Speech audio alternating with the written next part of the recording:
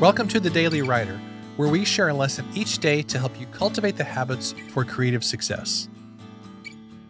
First drafts are hard. Let's just get that out of the way right here and now. The deeper question is, why? Why does it take so much effort to produce a first draft, even if we know we'll have many opportunities down the road to make improvements before the final version is finished? According to the author Anne Lamott, the real villain in the story of our first draft is perfectionism. Here's what she said about it. Perfectionism is the voice of the oppressor, the enemy of the people. It will keep you cramped and insane your whole life, and it is the main obstacle between you and your first draft. I think perfectionism is based on the obsessive belief that if you run carefully enough, hitting each stepping stone just right, you won't have to die. The truth is that you will die anyway, and that a lot of people who aren't even looking at their feet are going to do a whole lot better than you and have a lot more fun while they're doing it.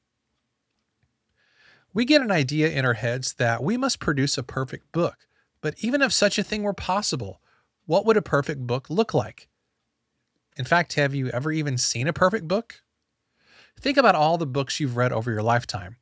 Would you describe any of them as perfect? Who would even determine such a thing? Well, the truth is that no work of art is ever perfect. It's made by imperfect humans who have deep flaws, insecurities, and problems. But even though we know this, for some reason we have an expectation that our art should be perfect, according to some imaginary standard that we have swimming around in our heads. But that's not the way our readers evaluate our writing. They evaluate it by whether our writing helped them solve a problem, give them a new perspective, or whether it entertained them for a little while. So don't let perfectionism keep you from that all-important first draft. Just keep going, knowing that your humanity, flaws and all, will make your writing perfectly imperfect. Thanks so much for listening to today's episode.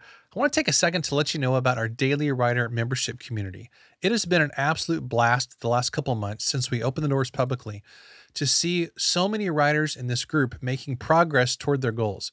We have writers starting books, finishing books, launching lead magnets for their websites, getting their website set up, getting client work, and all kinds of cool things. I would love for you to check it out and join us. You can go to dailywriterlife.com/community to find out more. Thanks, and I'll see you tomorrow.